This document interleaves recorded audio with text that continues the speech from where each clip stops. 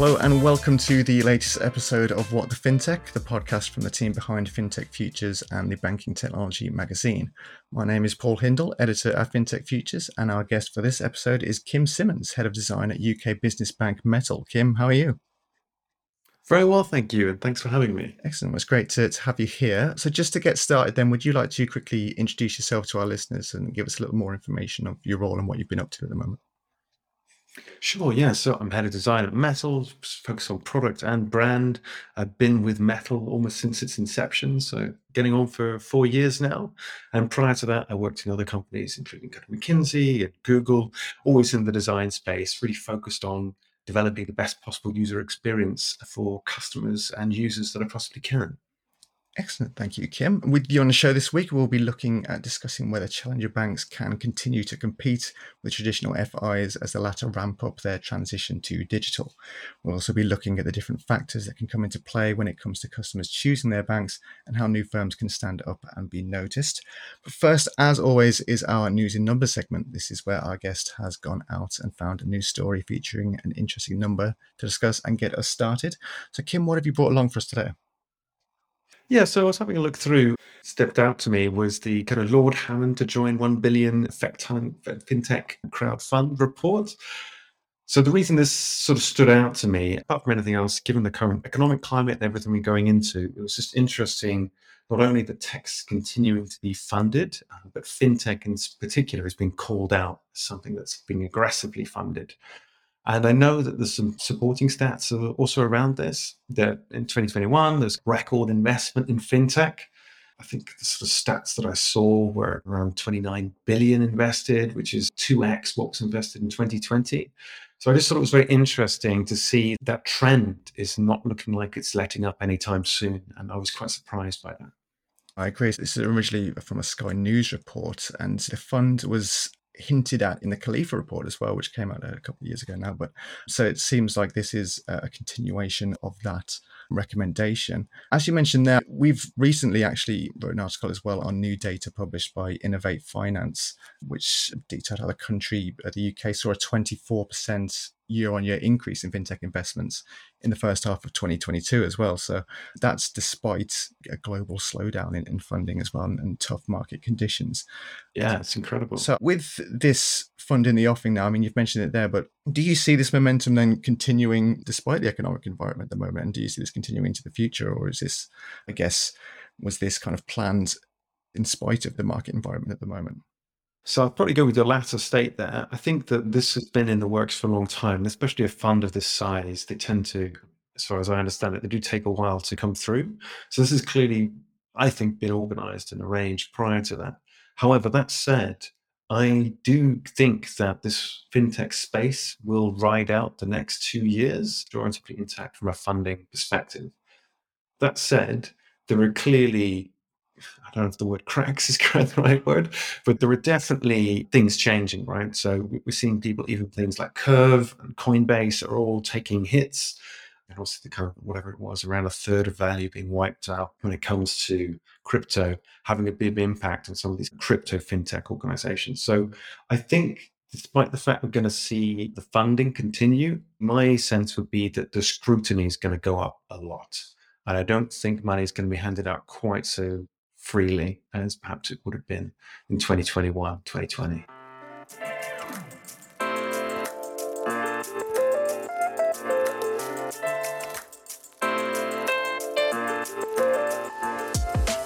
Here we are in part 2 of the podcast. This is our more interview style section where we focus the discussion into a specific industry topic or sector. So we're going to jump straight into our main topic of the day now and try to cover as much as we can in the time that we have. So Kim, then what's your take then on the current banking landscape in the UK, given the acceleration of digitization over the last decade or so? Yeah, so when I was looking at this question, I think the way I see it is that the incumbents are moving, right? All the large organizations, they're having to make inroads, or that rather the fintech is pushing them in the direction to digitize quicker than perhaps they would ever really want to. Yet at the same time, we're still seeing fintech itself charging ahead, as in still leading the way. And I think this is something that we can sort of get into later as well. But my view is increasingly that the landscape as a whole, we are seeing a transition of fintechs from that kind of scale up to becoming more stable. And those more stable fintechs are then going to have to start dealing with becoming large but agile. How are they going to maintain their speed? And then when it comes to the incumbents, I think many are still dealing with the issues of, yes, we're digitizing, but how do we become truly agile while still maintaining and managing all of our risk and regulatory apparatus that they've set up over decades? So that's how I see it at the moment, is a new battlefield, if you like, of if 5 years ago it was all about these sort of new up and coming organizations and disrupting. Now we're getting into a space where some of these people, obviously the kind of the Monzos and the Revoluts of this world, are starting to get so big that they're becoming true challenges to some of the incumbents.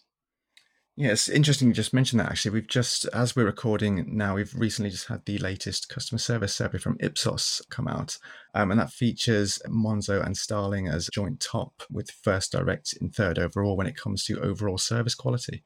So, seems that, like you say, these more established challenges now have created a real solid foothold for themselves in the industry. Given the increasing number of new banking players, things like customer trust and brand loyalty often come into play. So, is it now becoming difficult for new players coming into the space to differentiate themselves and build that trust and compete with these existing players? Or, given the current economic outlook, are people more swayed to try something new? Yeah, interesting. I think the question poses, is it a new problem? I think it's always been a problem for any fintech organization, right? Or I guess anybody moving into a new space that's got incumbents pre-existing.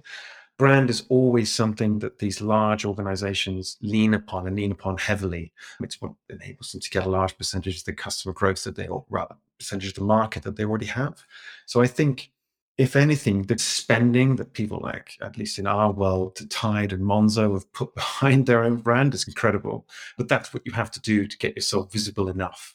And then when it comes to how are they going to combat some of that existing incumbent brand strength, that's going to be a real problem. And I think if we do move into a recession like scenario, I think we're going to see a bit of a flight back to some of those more mainstream known organizations as people psychologically vote with their feet. And as they're worried about their money, they'll revert to what they know. And I think that's going to be a real challenge for fintechs over the next year or two.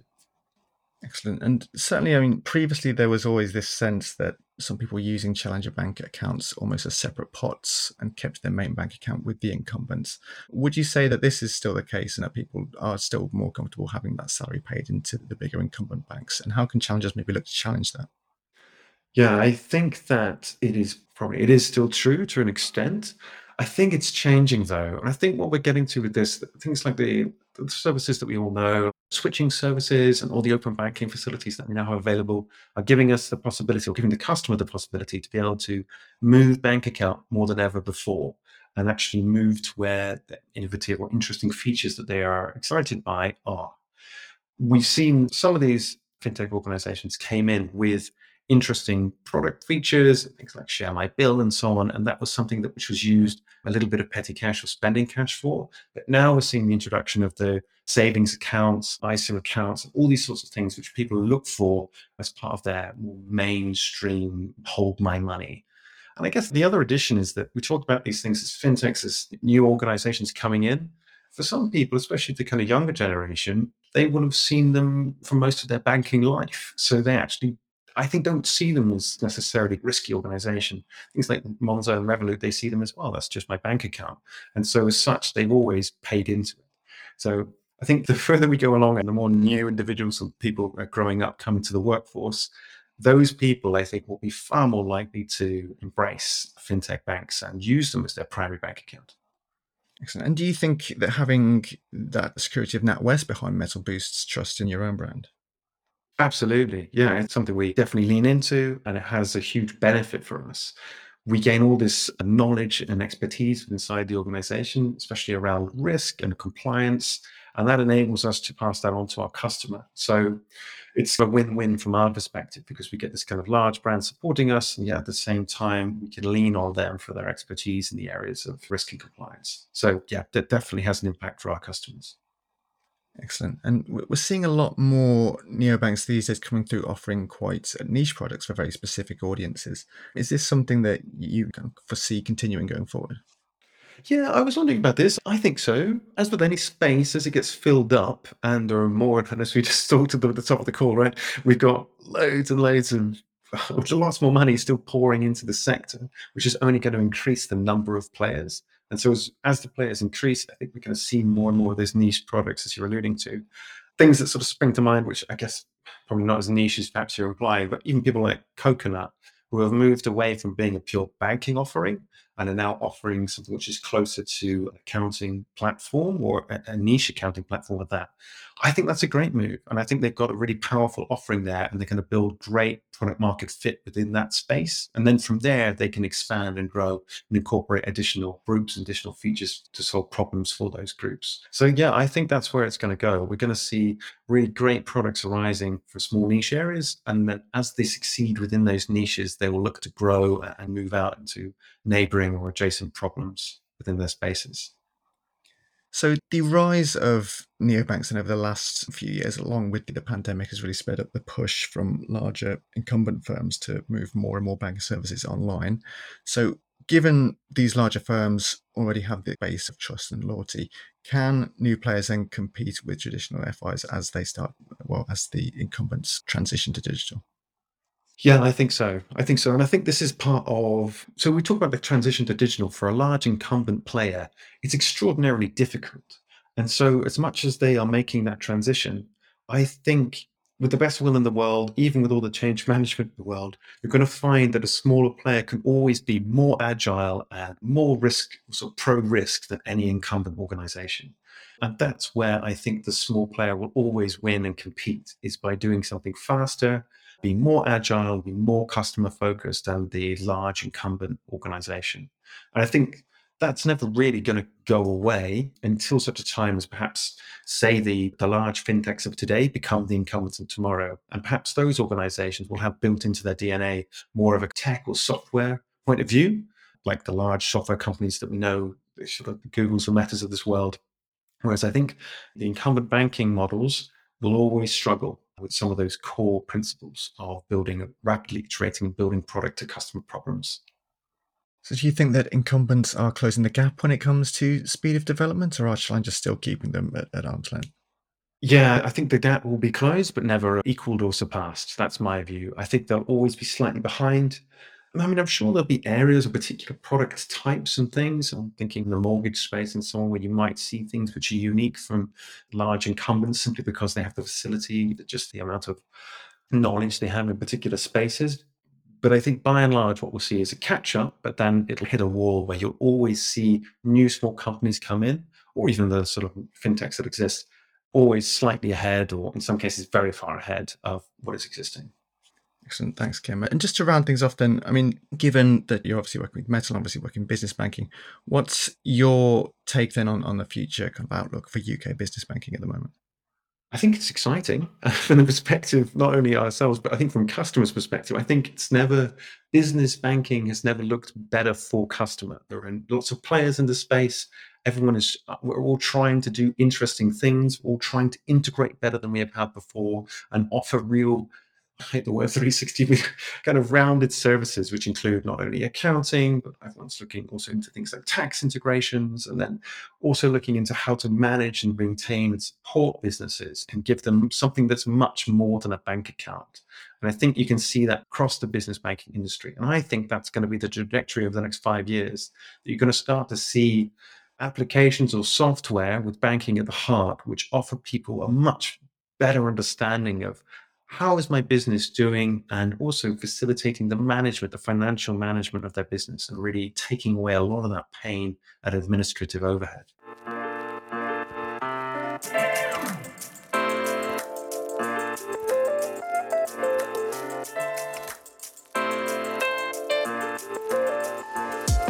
Here we are in part 3 of the podcast. This is the FinTech Jail. This is where we ask for an industry term, buzzword, or trend that our guest has seen or heard enough of. with any debate whether it deserves a place in the jail or if it's already in there, whether it needs an extended sentence. Or, of course, our guest can argue to free one of the previously incarcerated terms. So, Kim, which buzzword do you want to hand a sentence to today? Yep. So I love this concept, by the way.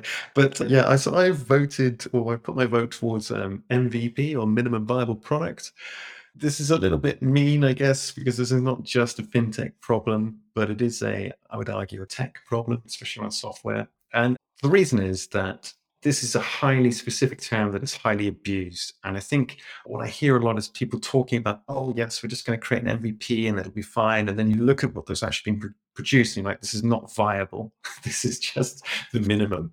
And it's not the same thing. And so I think this particular term for me definitely deserves a place because it causes me personally quite a bit of stress. But also, I think in the industry at large, it's misused. So perhaps if we get back to its origin, we can use it correctly. It can be released. For the time being, I would like to put it in the jail. So, if minimum viable product reverts back to its original meaning, then how would you define what MVP is currently standing for in the space? I guess rather than minimum viable, you're just saying, what do we need to show that this will work? Which is not a very simple phrase. But that's what I think most people are getting at when they talk about minimum viable is what can we get out the door that we can give to a customer? And my view is often with that is that the differentiation between what I decree to be what I think of as viable, and that's the operable part of the phrase, is I regard viable as something that a customer uses and can get positive use out of. Whereas I think what tends to happen is viable is used in the sense of I've just learned we've released something terrible because that's not viable because the experience is so poor that we need to go through some more iteration. And of course, you can release it to a smaller subset group and do your testing and do your iterations, and that's obviously all part of the process. But that's where I find the difficulty to be. Yeah, it's interesting. It already confuses me being MVP, just confusing it with most valuable player when I think about sports and stuff, right? So I feel like if you're going to create like an acronym like that, then you need to make sure it's different from another one previously and potentially more famous. Yeah, fair point. So even on that front, it's I'm willing to throw it into the jail for that, but I completely agree with your argument there. But yeah, definitely, I think it's worth putting into the jail for now. And if there are any minimum viable product fans out there who want to come on the show and break it back out of the jail, then there's always the option to do so at a later date. Well, that's all we have time for this episode. Thanks, of course, to Kim for joining me. As for FinTech Futures, you can find us online at www.fintechfutures.com, on Twitter at FinTech Futures, and, of course, on LinkedIn. If you like this podcast and our other episodes, you can subscribe on Apple Podcasts, Spotify, SoundCloud, or your favorite podcasting service to get notified about future episodes. As always, thank you very much for your support. We'll see you soon for another episode of What the FinTech, but until then, goodbye.